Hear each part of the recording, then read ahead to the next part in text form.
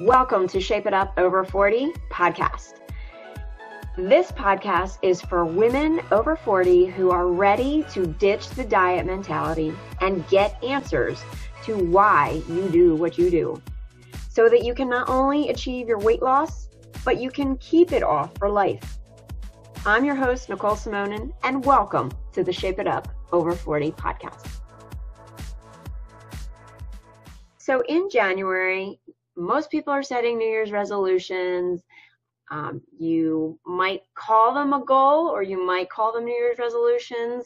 I'm finding that most people are ditching the phrase New Year's resolution, and I think it's because resolutions have a horrible track record of not being successful.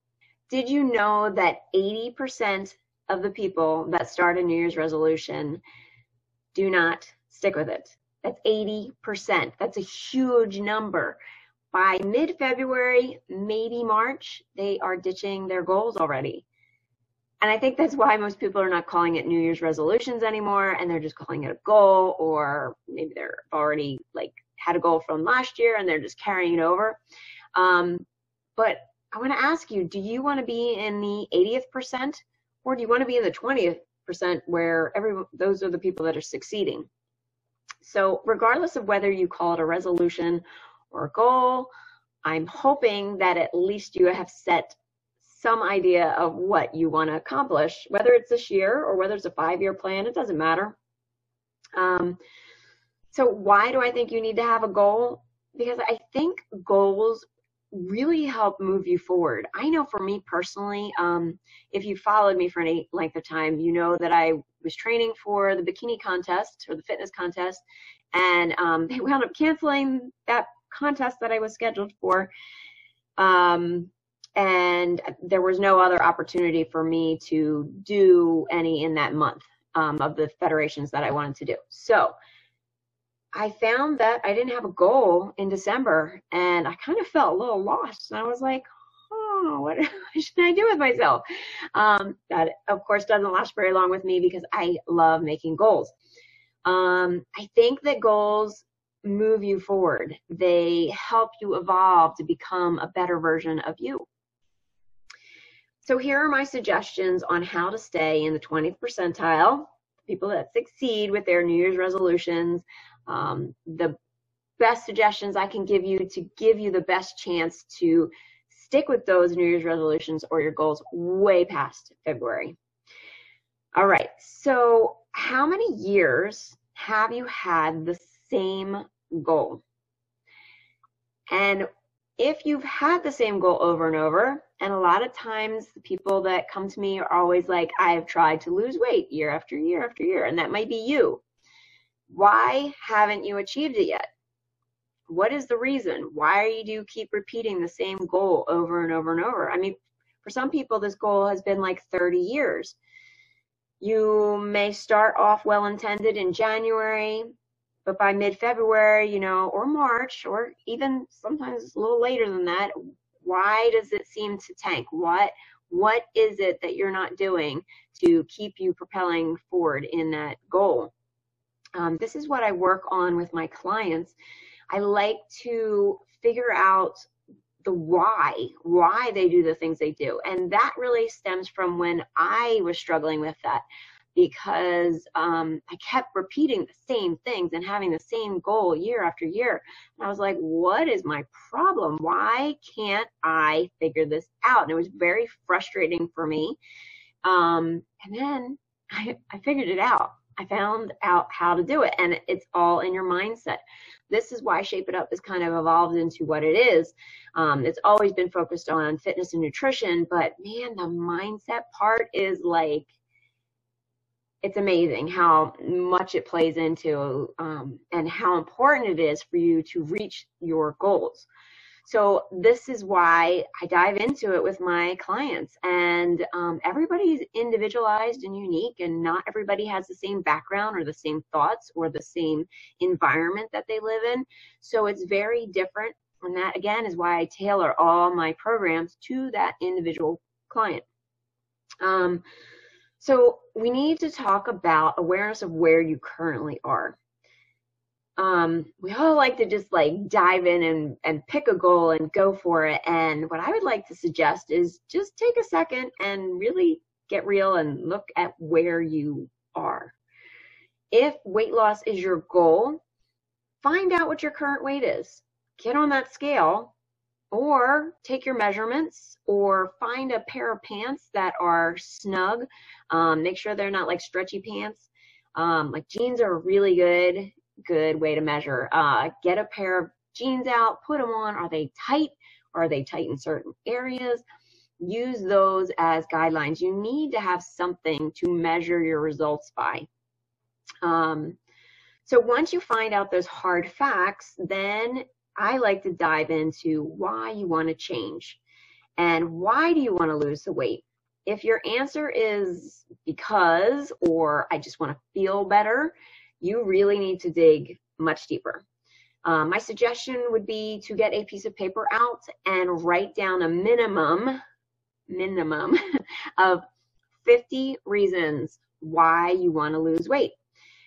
If you're writing things that bring up a lot of emotion for you, those are the ones that you want to tap into and really pay attention to, because those are probably the things that are holding you back.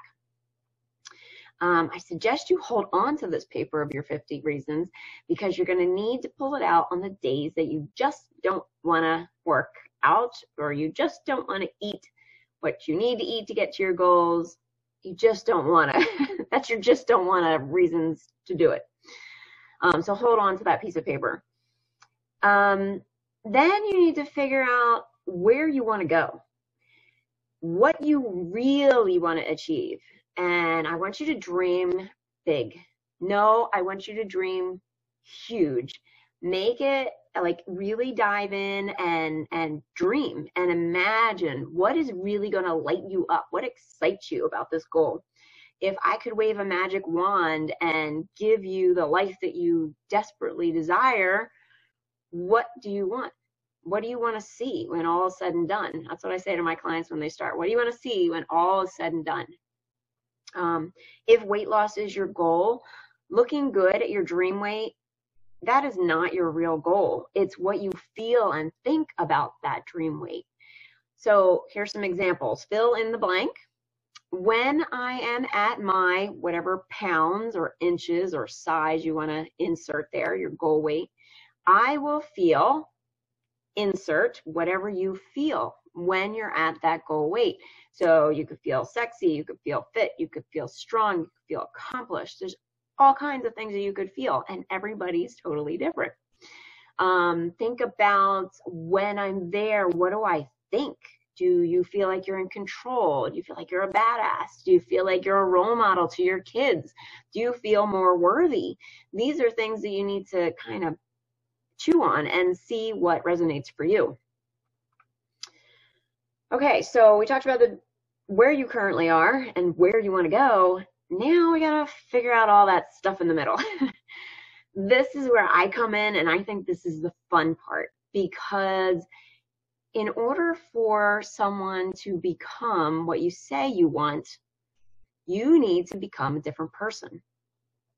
And it's not, let me rephrase that. You need to become a different version of yourself. So think about that. In order for you to get what you say you want, you need to become a different version of yourself. You need to become different. And the you that you currently are at is the you that got you to the place you are at right now. I know that could be kind of confusing, but basically what it means is whatever you're doing now is giving you the results that you have right now.